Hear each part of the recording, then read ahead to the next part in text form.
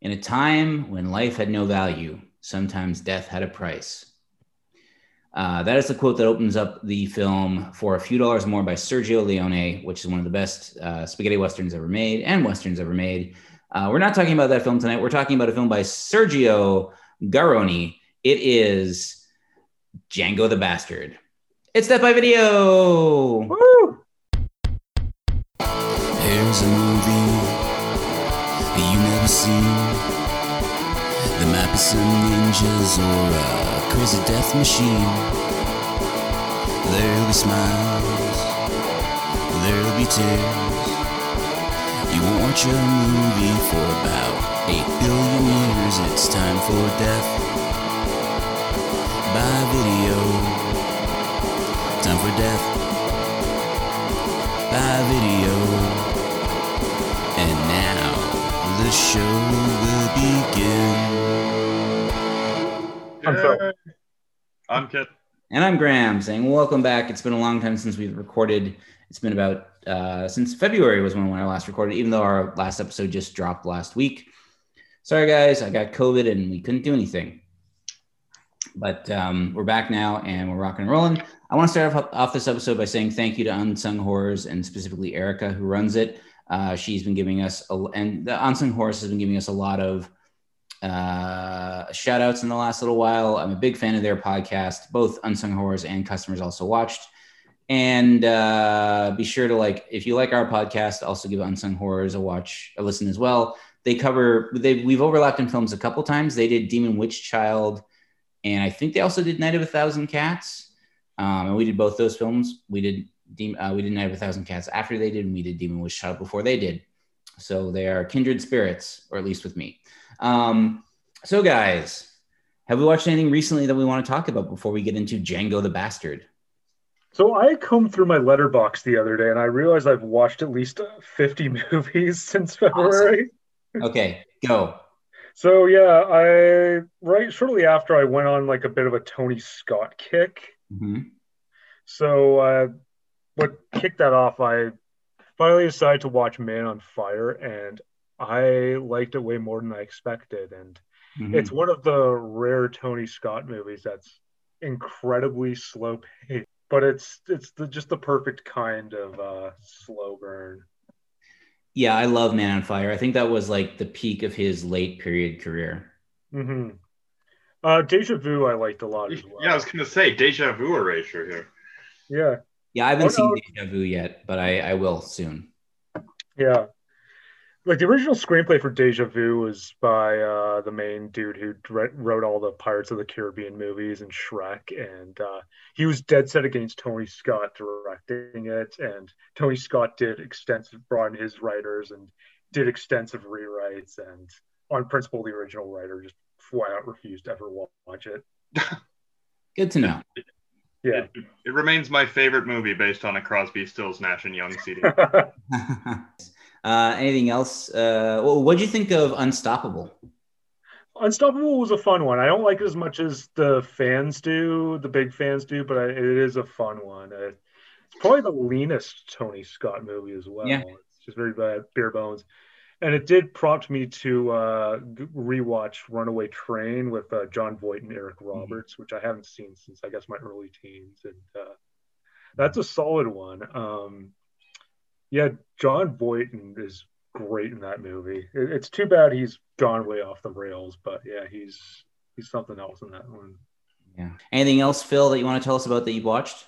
I watched speaking of Denzel, I watched the totally unhinged Ricochet. Oh, it's an early one, right? I remember that. Yeah, it's from 91. It was Ice-T's, I guess, second movie, right after New Jack City. Wasn't Ice-T in Breakin' 2 Electric Boogaloo? Oh, yeah, he was. Or maybe it was the first one. I don't even remember, but I guess. No. I think it was the second one. Yeah. The second one, they had to save the rec center. Yes. I watched the Dennis Hopper directed neo-noir The Hot Spot with Don Johnson and Jennifer Connelly and Virginia Madsen and Jack Nance. Mm-hmm. It's funny. I always remember when they covered that on movie television back in the 90s, they had to blur out a lot of the scenes. There's heaps and heaps of nudity, but it's as offbeat as it is sleazy, and it's a real slow burn movie. Yeah. When they re-release it, they should put that should be your like reviewer's tag on it. Heaps and heaps of nudity. What else, Phil? Anything else? I watched Michael Clayton, which for whatever reason I never got around to watching, and I haven't seen it either.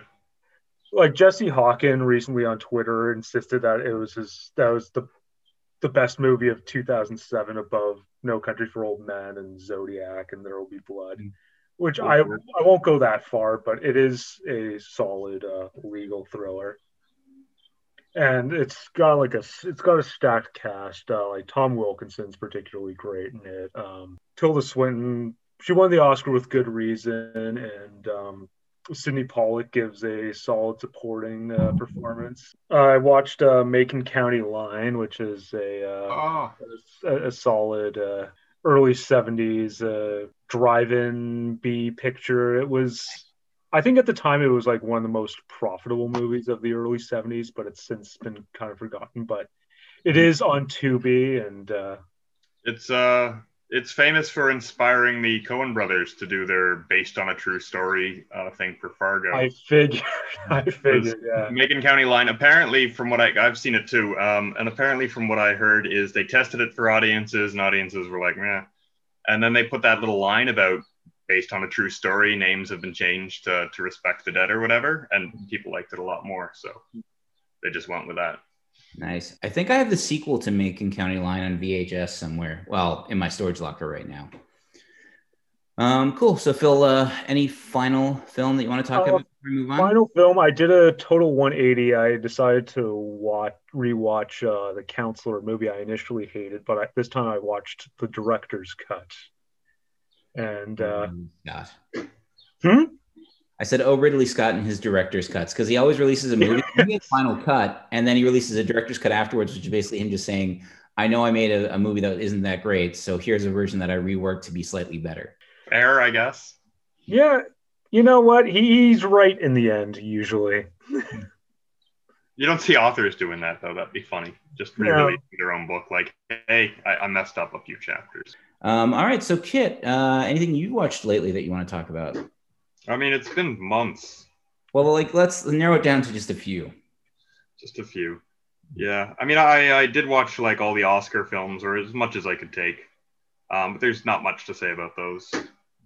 Some went Oscars and some didn't, yeah. What did you guys think of the broadcast, though? Just, did anybody watch, or? I did not watch. I watched the broadcast. I thought the broadcast was good. I mean, I like the way it was shot. I like the fact that the cameras were constantly moving. It looked like a movie. It had a great opening title sequence. It just ended bizarrely with like... Well, yeah, moving the best picture in front of the actor's spot. It makes no sense to me, and they need to cut that shit out. Yeah. Well, the reason why they did that is because they basically were under the assumption that Chadwick Boseman was going to win. Mm-hmm. And they had a video package prepared with his wife standing by to also accept the award and be like, oh, this will be a really great moment to end the Oscars on. And then Anthony Hopkins won.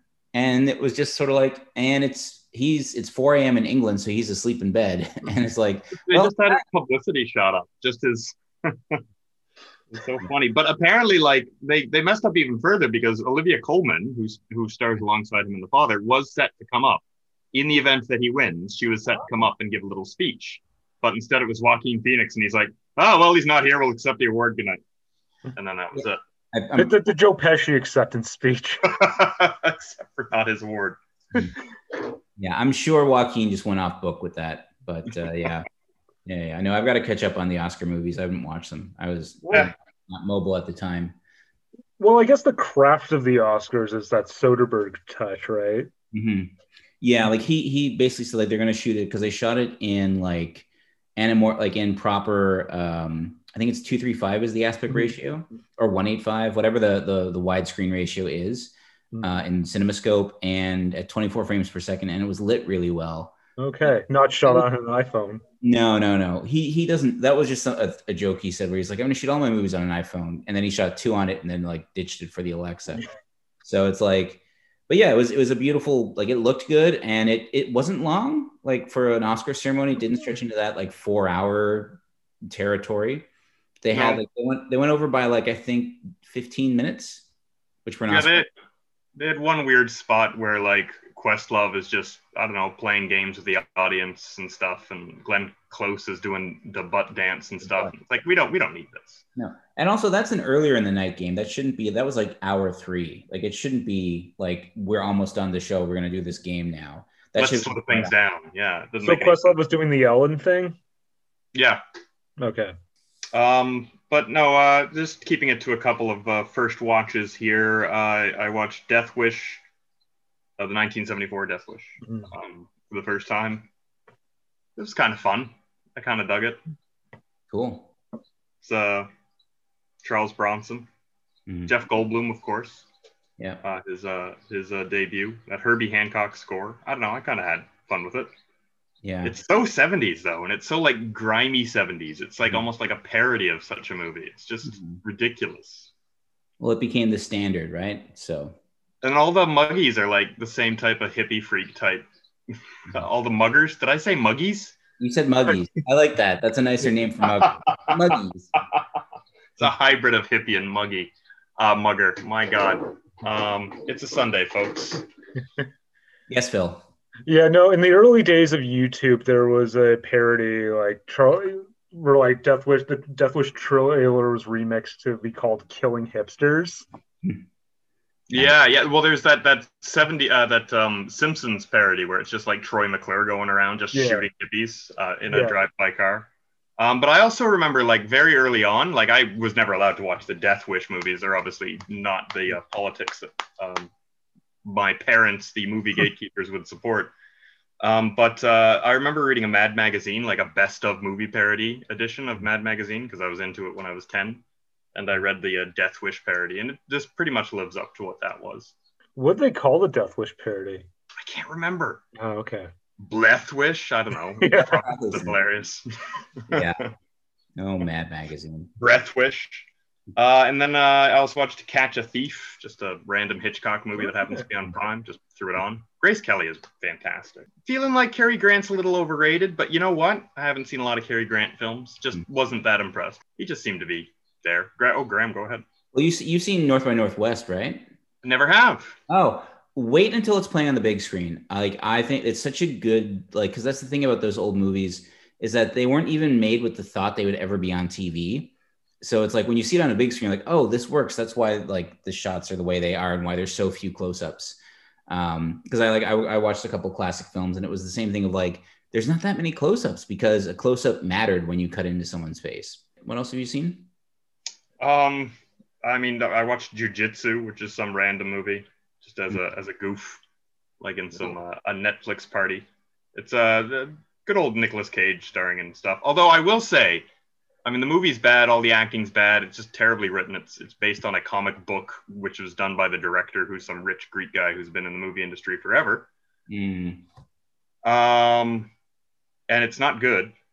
But once Nicolas Cage appears on screen, and he's not the star, obviously, although he's the star of the poster, man, he's just so good. He just works with whatever. You're going to tell he ad-libs a bit too, but, you know, he just works with the material so well. I watched a lot of stuff not as much as I normally would have between the last time I recorded and now, but I'm going to jump around and just not to go through everything, but a few things I liked. I watched Doris Wishman's Bad Girls Go to Hell, which was an awesome early 60s kind of sexploitation movie. Like they were clearly dealing with like, okay, we can only tease we can see like a woman's bare back, but we can't see her butt.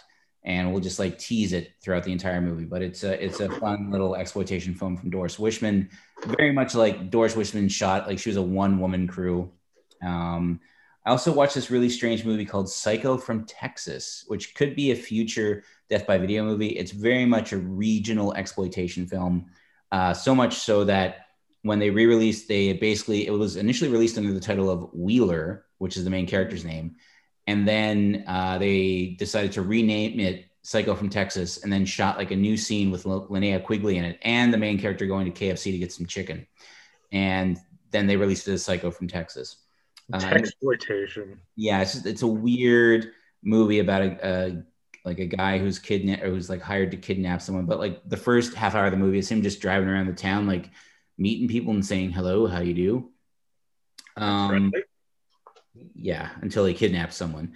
But And then I saw a film that kind of blew my mind that I had read about in Bruce Campbell's autobiography like 20 years ago. It's the movie called Running Time from 1996, I think, or 97.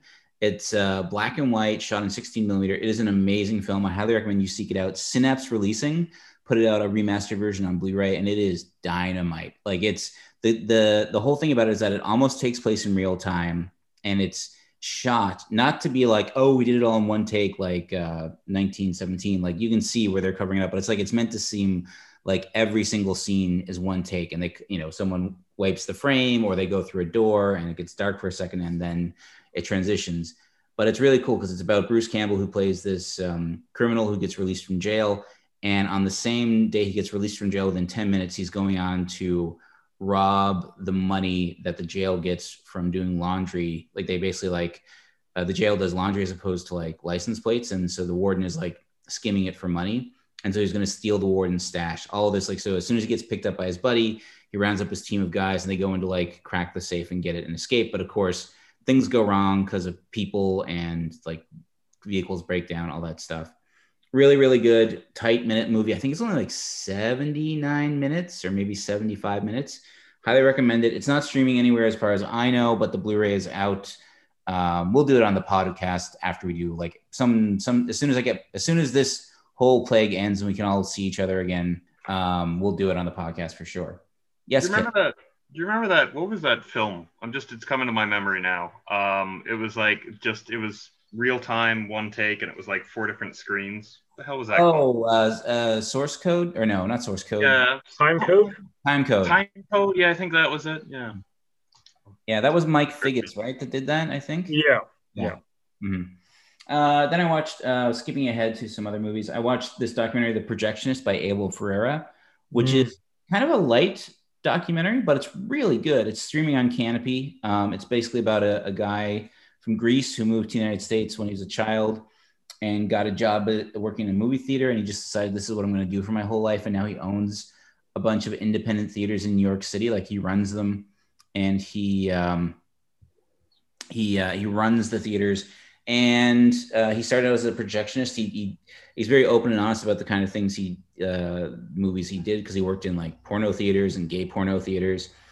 And he basically now works to keep his independent cinemas in New York City going. And there's a real charm to him, because he just kind of feels like a guy. I hate to say like an American success story, because he doesn't really live large.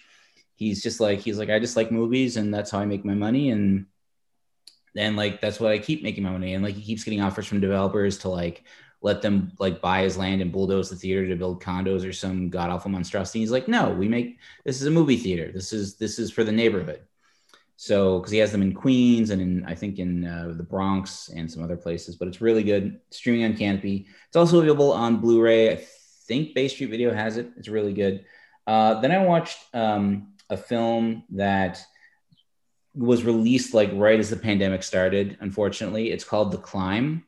I saw it streaming on Hoopla. I'm not sure if it's released on DVD or Blu-ray yet, but it's a really good. It's an American independent comedy about toxic male friendship and how it just ruins your life. But it's really funny. It's not, and it's totally different from like other independent comedies of this time, where they're sort of born out of that whole groundling sketch comedy like world. This one's actually from like the comedy comes from the characters in the script and the story, which is nice. It's not just like gags or funny quips or whatever. It's like everything leads up to everything else, and it gets funnier and funnier. And the opening scene, I'll just give you a little taste of it. It's two friends biking up a hill in France, and they're there for the wedding of one of the guys there. And his best friend is his best man. And the groom is like not as in good shape, and he's like struggling to keep up. And so his best friend tells him like, hey, so I got to tell you something. I slept with your fiance. And the guy's like, what? Why did you do that? I'm going to kill you. And he's like, yeah, I know you're going to kill me. That's why I waited until we reached the hill before I told you. And so he's like pedaling up the hill, and it's all one take. It's all one take of them like both. And the actors are literally like struggling for breath. Like, I'm going to kill you. Why did you do this? It's so good. So funny. And then 2 more movies. I watched Bag Boy Lover Boy from 2014, which is streaming on Tubi. I don't know if I can recommend this movie, but it's certainly unsettling, and it's certainly left me like feeling uncomfortable, but I think I loved it. I'm not sure. Initially, I was going to be like, oh, it's a 2.5-star movie, but I think I rated it 3 stars or 3.5 stars on Letterboxd. Very bizarre film about a immigrant who works the night shift at a hot dog cart somewhere in a hellhole in New York City where it's still awful. And he becomes a model for an art photographer, and things go bad. We'll just put it that way. Finally, the last movie we want to talk about is Gun Crazy from 1950. I watched it on the Criterion Channel. That is a great film. I love it. Yeah, I put it off for years because I thought like it was just going to be like some kind of like shoot 'em up whatever movie, but it's really good. And it also kind of it brings out the fact that like just because like that you basically, I think the overlying theme of the movie is like regardless of how you look at guns, they only have one purpose at the end of the day. And it's a great film, black and white. It clearly was influential on the French New Wave for sure. Like when, like at one point, they're wearing like Ray-Ban sunglasses, and the female lead is wearing a beret, and I'm like, this is so influencing early Godard and Truffaut. So that brings us to our film that we're talking about tonight, which is Django the Bastard. All right, so Django the Bastard. Let's talk a little bit about the history of Italian Westerns with Django in the title. So while Sergio Leone had his hits with his Dollars trilogy, it was Sergio Corbucci that created the first breakout pure spaghetti Western with his 1966 film Django, starring Franco Nero, who also starred in Keoma, which was also directed by, I think, Sergio Corbucci, which we did in Death by Video episode 79. While Django, the original Django, was barely distributed in North America, it was straight up banned in the UK. It was a massive hit in Western Europe. This sparked Italian Western producers to just start putting the name Django into titles of any Western they were making, regardless of any of the characters in the films were named Django. So some of the best known Django films are Django Prepare a Coffin, A Few Dollars for Django, Django Kill, which I really like, Django Shoots First, Viva Django, Son of Django, Django the Runner, Django A Bullet for You, Django the Last Killer, Django Kills Softly, Hanging for Django, Django Meets Sartana, Django and Sartana Are Coming, It's the End, Django Is Always Number 2, Django's Cut Price Corpses, Ballad of Django, Kill Django, Django Adios, Long Live Django, and the Japanese film Sukiyaki Western Django by Takashi Miike, which was not too long ago. I think it's from like 2009, 2008, which Tarantino has a cameo in. And I really like Sukiyaki Western Django. It's pretty good. It's not bad. All the actors speak the dialogue phonetically. It's fun. Yeah, it's a fun experiment, which Miyake is known for, or Miyake. And that brings us to Django the Bastard, which was originally released in North America as The Stranger's Gundown. Stranger's Gundown. Yeah, it is directed by Sergio Caroni. There were a lot of Italian directors named Sergio in the 60s and 70s, I found out. And like Sergio Martino, Sergio Corbucci, Sergio Leone. But the one thing I will point out, though, is if you go to Sergio Caroni's Wikipedia page and click the IMDb link, it actually doesn't take you to his IMDb page. It takes you to some other Italian director from the same era named Marcello something or other. It was very bizarre. So maybe they're the same guy. I think but Sergio Garoni has his own IMDb listing. So Garoni was more of a writer than a director. His writing career began in 1966 with the film Diogo, and it ended in 1982 with the movie Hell Penitentiary. His directing career started in 1968 with the Western If You Want to Live, Shoot! When Westerns fell out of favor in Italy in the mid to late 70s, he moved on to directing the vilest of subgenres, Nazi-exploitation. Mm-hmm. In 1976, he directed SS Experiment Love Camp. Nice. And then he followed up in 1977 with SS Camp 5, A Woman's Hell. So definitely not the classiest of European cinema at that point. And he finished his directing career with 1981's The Ultimo Harem, aka The Ultimate Harem, which is the story of a model who falls in love with an oil minister from the Middle East. They get married and move back to his home country where she discovers that he already has three wives. hilarity ensues. You know, Bedroom farce? No, it's actually a romantic drama. So it's Okay. I just said hilarity ensues because I'm just like, I can just see how awful that movie would be. Yeah. Sergio Garoni co-wrote the script with star Anthony Stefan, who also stars as Django. He found great fame in the 60s and 70s, particularly in the Italian Western genre, having starred in 27 Westerns, which earned him the reputation of being called the Italian Clint Eastwood. He also starred in several giallos, which you know I love. And he included a film that we're going to watch in the future, The Night Evelyn Came Out of the Grave, which is a really bizarre film. It's called a giallo, but it's weird. So I can talk about the other actors later on, but let's talk about the film. So guys, let's kick off Django the Bastard. It opens with the character Django walking through a silent, lonely Western town, which I love. Great opening credit sequence with some great Morricone-esque score. Yeah, which also kind of sounded like James Bond every now and then. Yeah, just a little bit. Yeah, when the horns start coming in. Yeah. And the bongo drums start going. Yeah. And then the other thing too is that they don't it's not as good a Django theme as the original Django, which is so hard to top. Which is why they used it again in Sukiyaki Western Django and of course in Django Unchained. But he walks into the town and then he's wearing a poncho and he like flips it off and then he like puts a cross with a name and a date, like someone died on this date in 1881 into the ground, and it's badass. Like as soon as I saw that, I'm like, oh, this movie's got some tricks up its sleeve. It's just a solid way to tell a guy you're gonna kill him. Yeah. Hey, it's today's date and the name is yours. And the opening sequence, it's all handheld camera as well.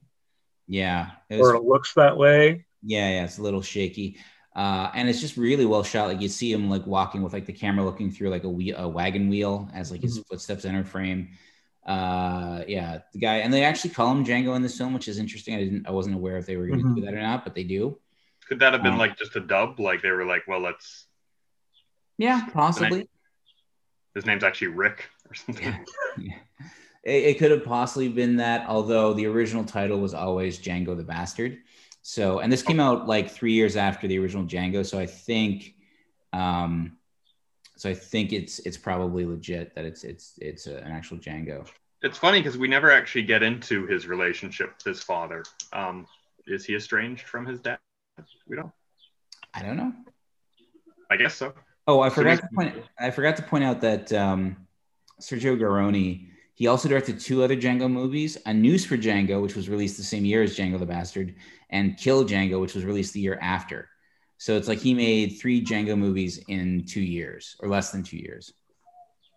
But yeah, he enters the town, and then there's a scene, like it's early morning because like the town is deserted. A character asks the guy whose name is on the tombstone. Sam Hawkins. Sam Hawkins. Oh, right. Sam Hawkins, like, hey, Sam, are you feeling sick? And Sam is like, why? And he's like, because there's a cross outside with your name and today's date on it. And so they're like, what the hell? And they go out and Django wrecks them. I also realized this film was quite simple in its plot. It's basically just Django going around shooting people. Yeah, Django's just a regular angel of death. Yeah. It's more of a mood than a plot, from what I get. Oh, yeah. But he calls himself not an angel of death. He calls himself a devil from hell. Ooh, yeah. Asks, who are you? Because like this film has been known to be an influence on High Plains Drifter, the Clint Eastwood movie. Yeah. Except in that movie, spoiler alert, Clint Eastwood actually is a dead person taking revenge for his own death. But in this film, he's pretending to be a dead person back from the grave, like pretending to be a ghost, which is cool. Like that's a really cool way to just kind of take your revenge, I guess. I'm haunting you from beyond the grave, but my bullets are real. And so we kind of go on and we meet the main villains of the piece, which is the Murdoch family, which is Major Rod Murdoch and his younger brother, who in every credit I can find is credited as Hugh Murdoch, but in the movie they call him Luke Murdoch. That's correct, yes. Yeah. And we meet Luke's wife, Alida? I think it's Alita. Alita, which Alita, made me yeah. think of Alita Battle Angel, the Robert Rodriguez movie. Yeah. But it's actually spelled Alida. Alita. Alita, yeah. And so we kind of learn, and like we just learned that these people are kind of like bastards, and they're afraid of them. Yeah, they're all gathered together watching a fun spirited game of like Dynamite Hot Potato. Oh right, Dynamite Cats. Yes. I was like, who agrees to play this game? Yeah. Like, were they like forced to do it? It's like, yeah. I was just watching, expecting somebody's hand to get blown off. Mm-hmm. Also, what I thought, or head to get blown off. It didn't happen. Yeah. But I guess if like the dynamite stick lands on your side and you're not able to get it and toss it in time, then you lose and get horribly disfigured. Yeah. Well, nobody does get horribly disfigured, thankfully. But, yeah. I'm guessing there are people that are probably like destitute and broken. They're like, we'll pay you like $5 if you play Dynamite Catch.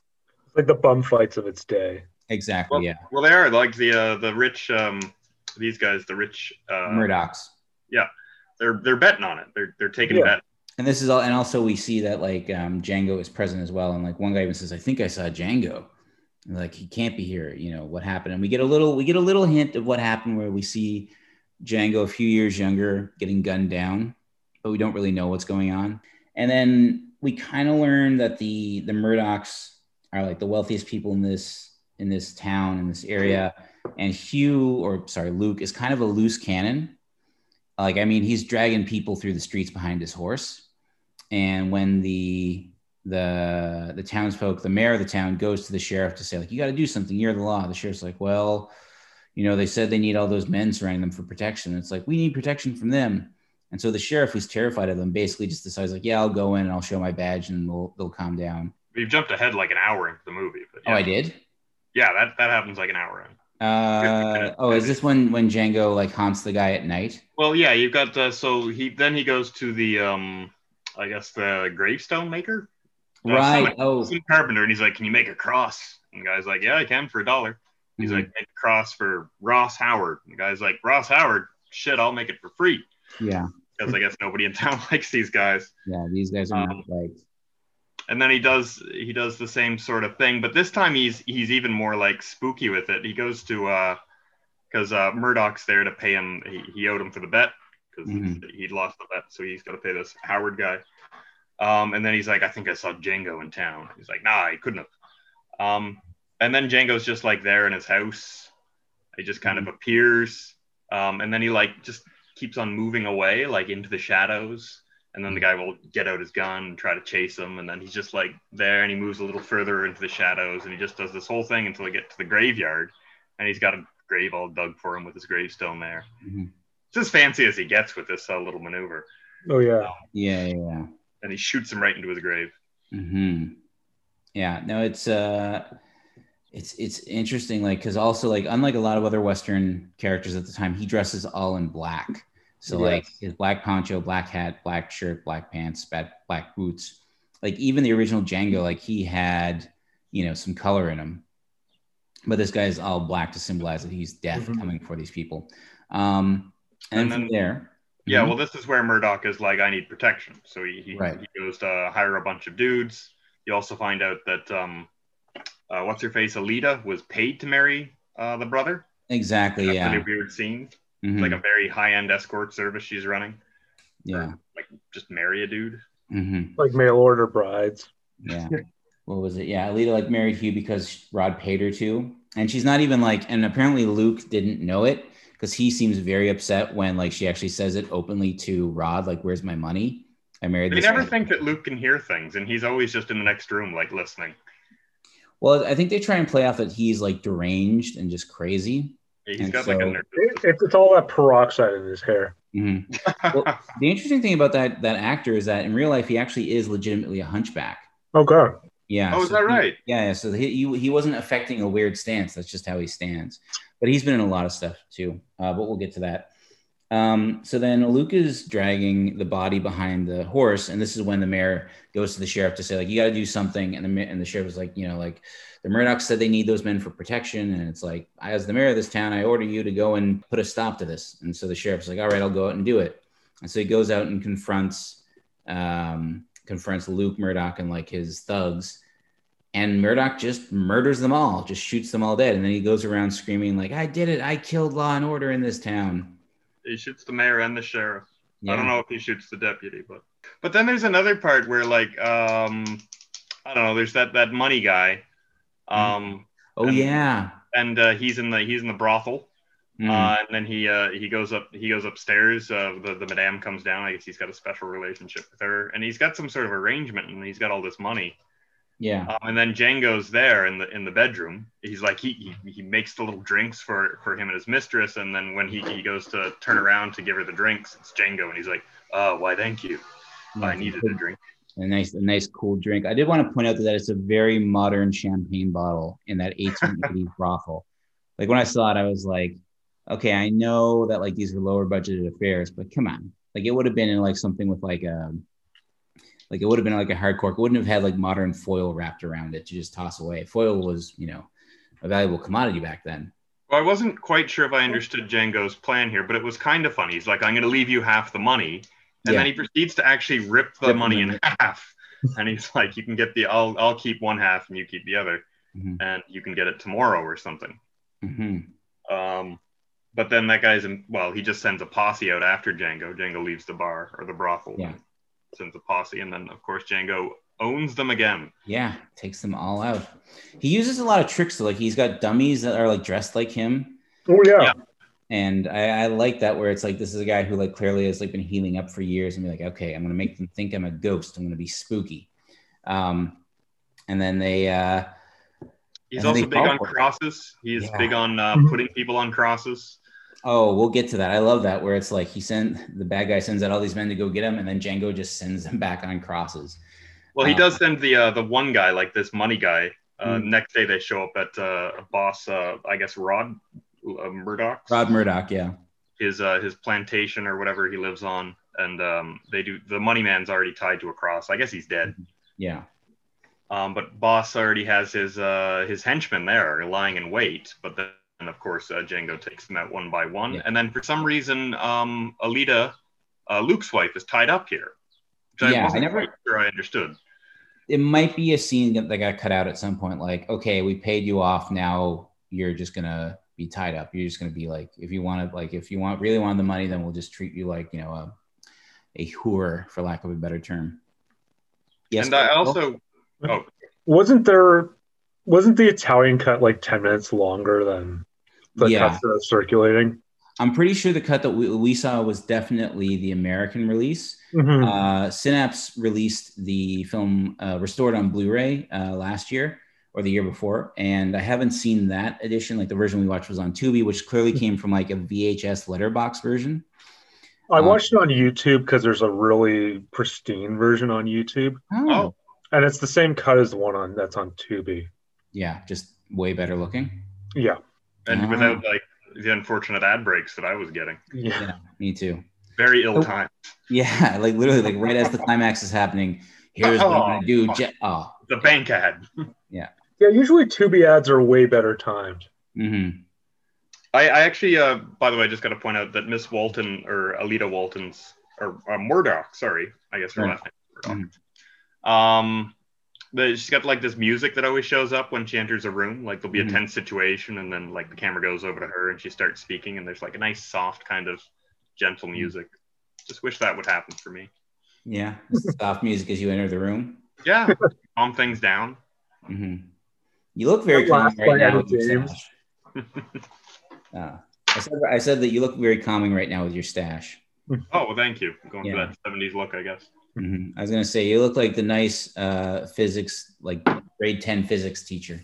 The nice one, though. Yeah, the nice one, not the bad one.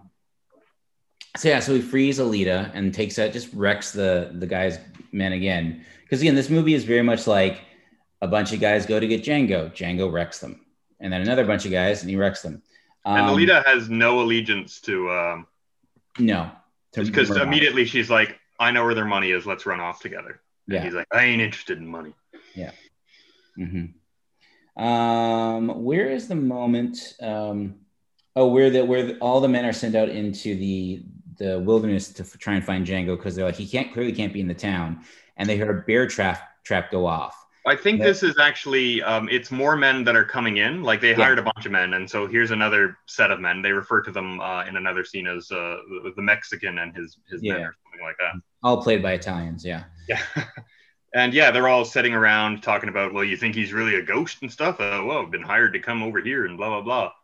And yeah, then there's a bear trap bomb of some sort. Yeah. And then the bear trap shuts, and they go over being like, at least we got some meat for tonight. And then the bear trap explodes when they get close to it. So I don't know. It's the old exploding bear trap trick, as I wrote down. The first exploding bear trap I've seen in a movie, honestly. Yeah. This is true. I'm not even sure where the explosives were set or how that even works. It turns out that Django is really adept with explosives. We find this out later as well. But this scene does reveal one important thing about his character, is that he will not shoot a man in the back. Oh. Because there's that one guy who's running away, and he levels his gun, and he aims it. He lets him go. Puts it down. Oh, and then that guy later on, isn't he the guy that's like turns on the Murdochs? Yeah. Interesting to see the little bits of foreshadowing like that pay off. So Murdoch offers like a really good group of bounty hunters $1,000 a piece to eliminate Django or the stranger. And then I wanted to know what $1,000 would be in if it was calculated for inflation. Unfortunately, the inflation calculations only go back to 1913. But $1,000 in 1913 is $26,975.15.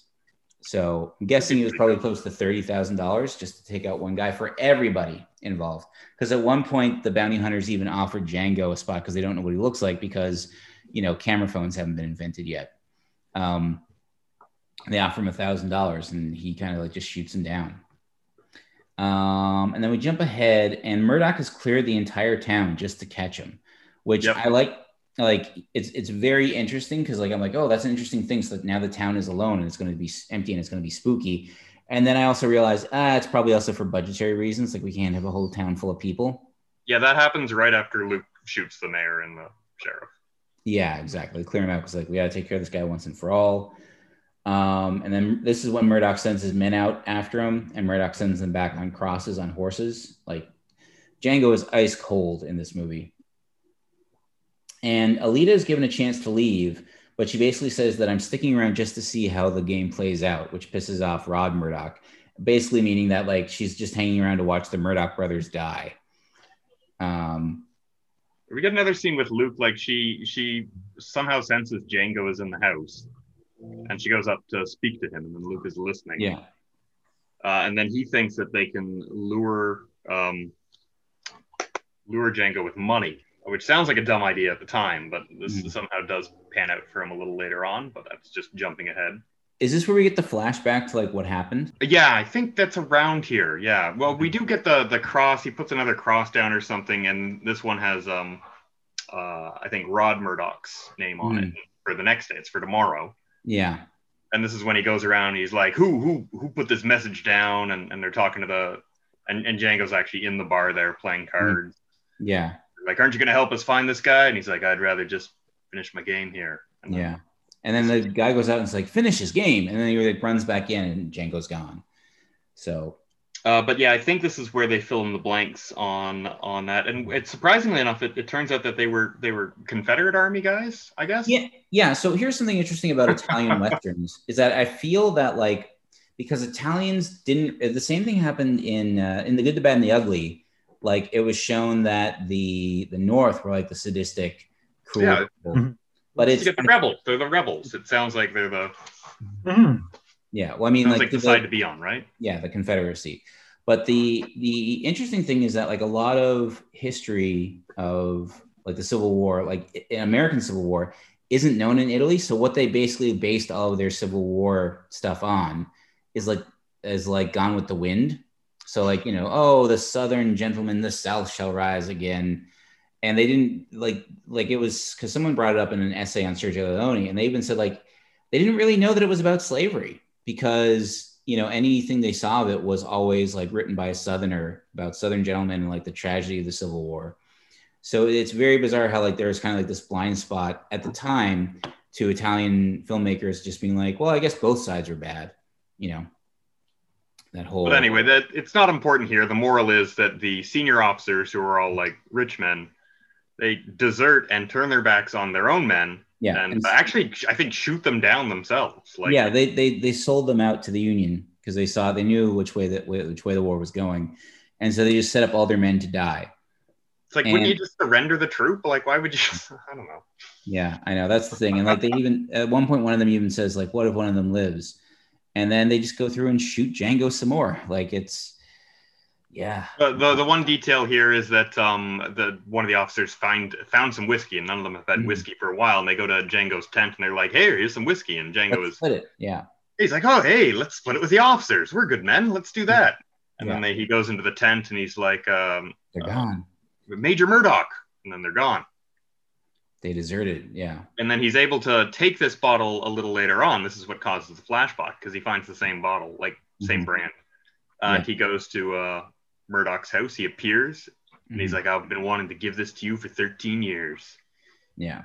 But he doesn't kill him here. He's too. No, because he said he was going to kill him the next day. True. He's got that on the. Yeah. He doesn't want to have to like pay to get a new cross made. Just a recarve. Yeah.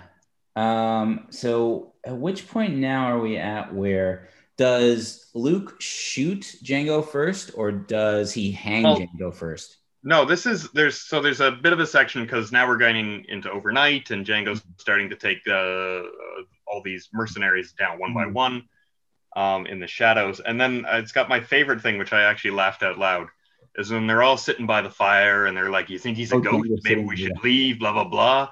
I don't know who this mysterious stranger is. He's taking us all out one by one. But I think if we stick together, we'll probably survive it. What do you think, stranger?" Yeah. And the stranger's like, "Nope." Yeah. He's like, "Well, that's your opinion." And then he throws his cigar into the fire, which causes the fire to explode. It's so funny. Yeah. No, it's great. It's that old thing of like, but again, because like you don't know what he looks like. Sorry, what was that? What do you think, you guy? Oh no, it's like an Acme cigar. Mm-hmm. Like the CIA have tried to kill Fidel Castro with exploding cigars. This is true story. Oh yeah, no, I know. They right. Get rid of Fidel Castro. The exploding cigar, pumping LSD in through the air conditioning system so that he would wig out on national TV, like paying his lovers to try and kill him, but they all are just like, nah. Yeah. He's too good of a lover. Mm-hmm. Yeah, that's what Fidel Castro is known for, his loverness. But that just struck me as very fun. It did seem like out of a Looney Tunes scene, just like Bugs Bunny would appear amongst the men and with a carrot, yeah. Yeah. But then he finds Alita, and he sees her out in the open, and he touches her on the shoulder, and she's like, "I've got the money," and he's like, "I don't really want the money." And then that's when Luke shows up. Yeah, and he says Luke is the most annoying little kid brother in the world. Just, I could not stand this guy. Yeah, I know. Well, he says like, "Ha, Django, you should know better than to trust a woman."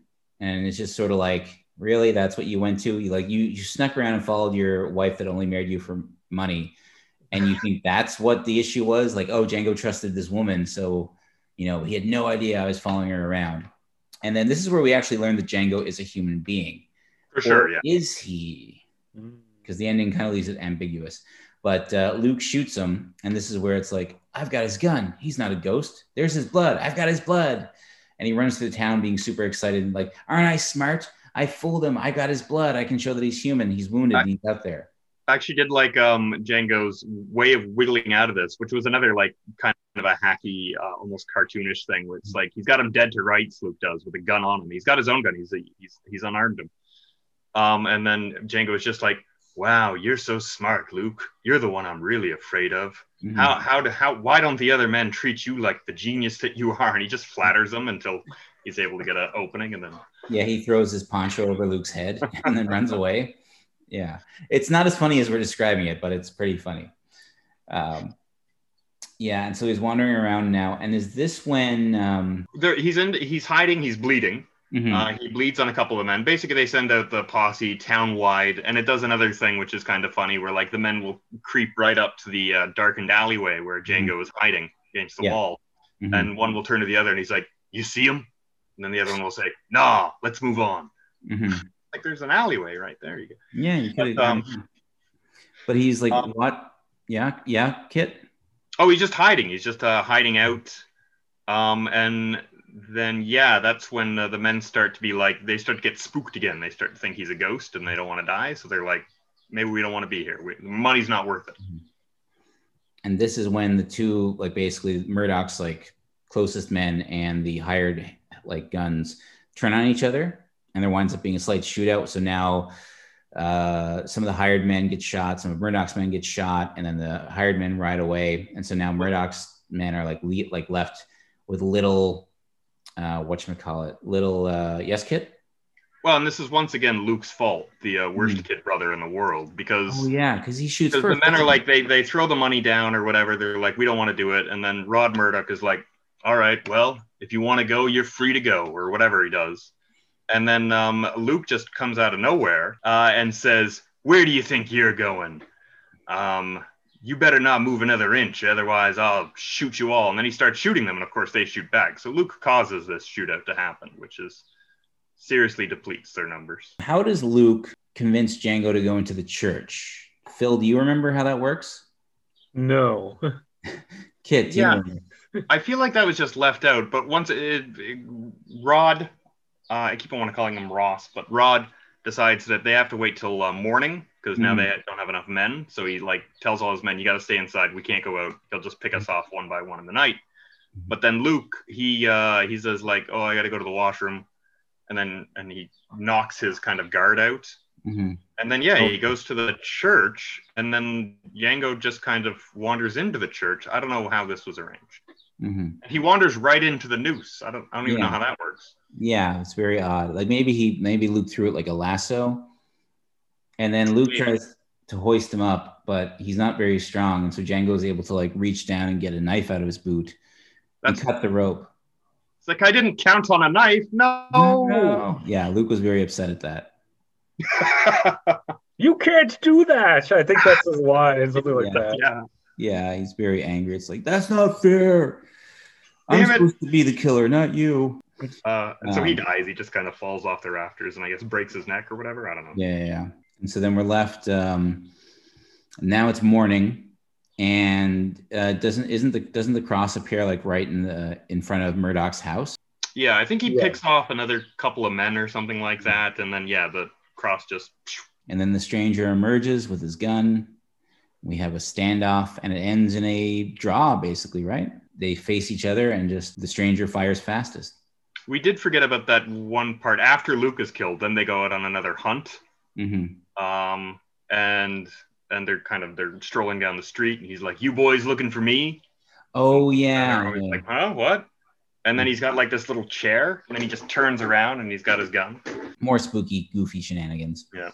And so then he kills Rod Murdoch, and Rod Murdoch crawls up to his own cross with his own death date on it. And then Alita comes back up to Django and says, like, why don't we run off together? I've got all their money now. We can live. We have enough money to live forever or whatever. And he's like, no one lives forever. And then he walks off into the distance. Love that. I mean, he's got her there. And then he just walks away into the distance and vanishes. So was he a ghost? Was he human? We don't know. I think he was human. Yeah. He had like a trap door or something rigged up where he's like, as soon as she looks away, I'll just poof, go down it. He's just hiding out there. He just has ninja skills. Mm-hmm. And that was Django the Bastard, which is our second spaghetti western we've done on this podcast. I want to do some more. Like, I would love to do The Great Silence, which is probably one of my favorites. Yeah. Which is good. And maybe like just a weird, maybe Lucio Fulci's western for the apocalypse, which is also known for being just incredibly brutal. But Django the Bastard, let me see. What else do I have here note-wise? So Alita is played by Rada Razumov, who also appeared in The Good, the Bad, and the Ugly, and she was also in Dario Argento's The Cat O' Nine Tails. She has very Melania Trump look, I thought. She does. She's Eastern European Italian. I think her parents are Eastern European, and then they moved to Italy, probably after World War II to escape, all that stuff. Although she was born in Rome, I think, before World War II. Because you got to remember, like, everyone's like 30 or something in this movie. So that means they're all born in the 30s or the 20s.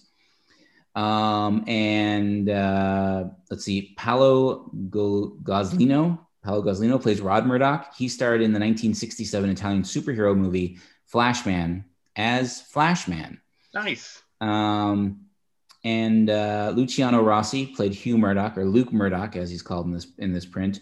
He is legitimately a hunchback, and he was in a lot of films throughout the 60s, 70s, and 80s, including Lucio Fulci's City of the Living Dead that we covered all the way back in Death by Video episode 58. So Django the Bastard is widely noted as being a direct influence on Clint Eastwood's High Plains Drifter. That film features a mysterious drifter who returns from the dead to avenge his own death, kind of like this film.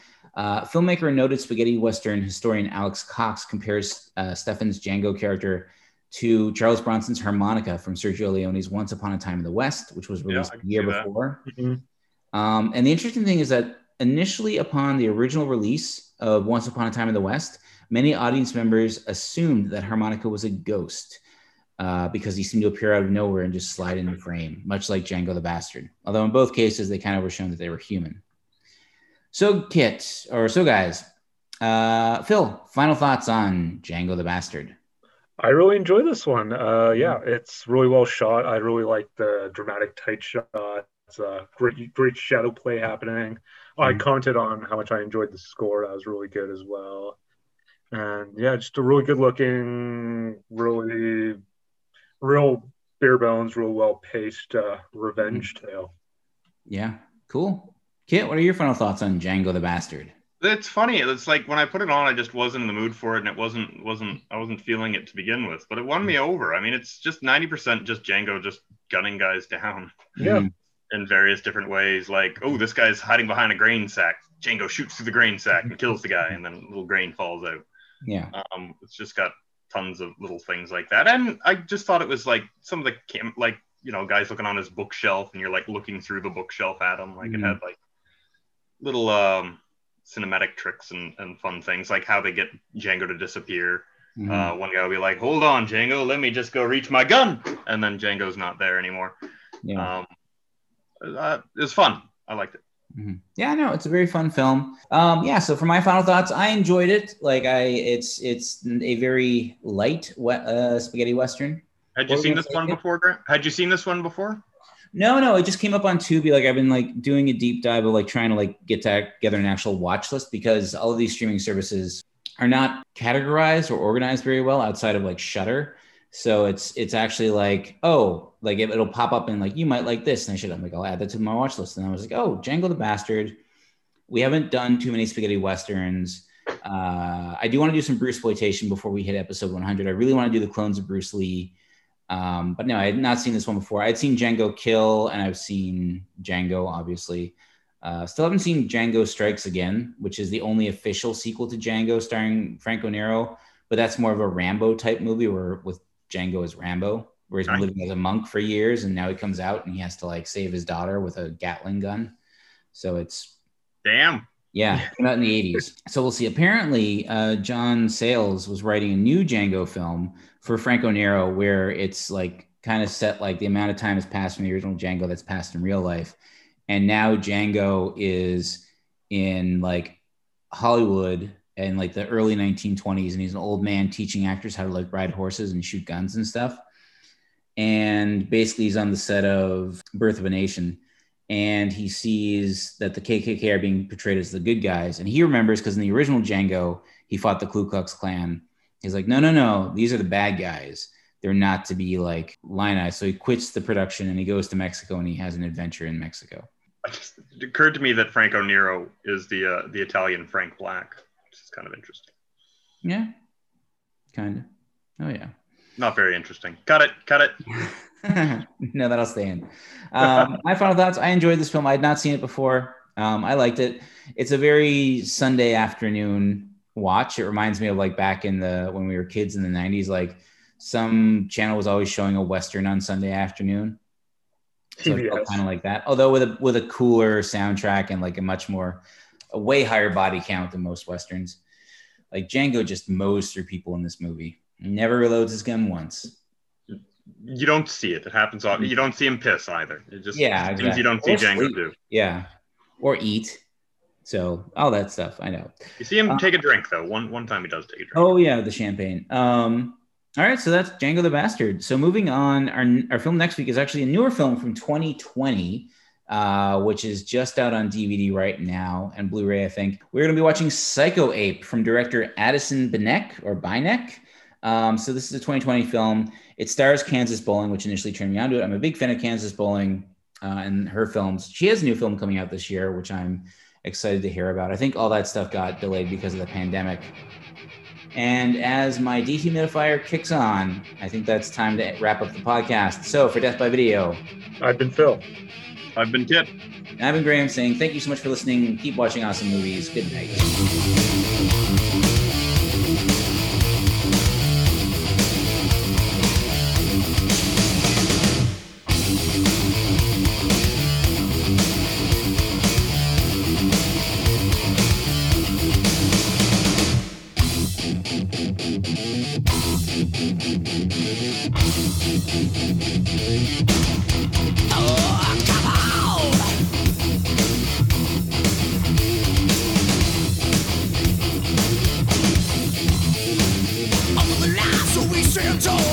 Nobody touches us at all. Shout out, shoot out, spread fear of thin without a seeming that attack. What's off the wheel? Spread the word throughout the land. They say bad guys wear black. We're trying to get to me. You see us coming and you all together run for cover. We'll take it over this town. Here it now, reach for your gun and you better listen well now.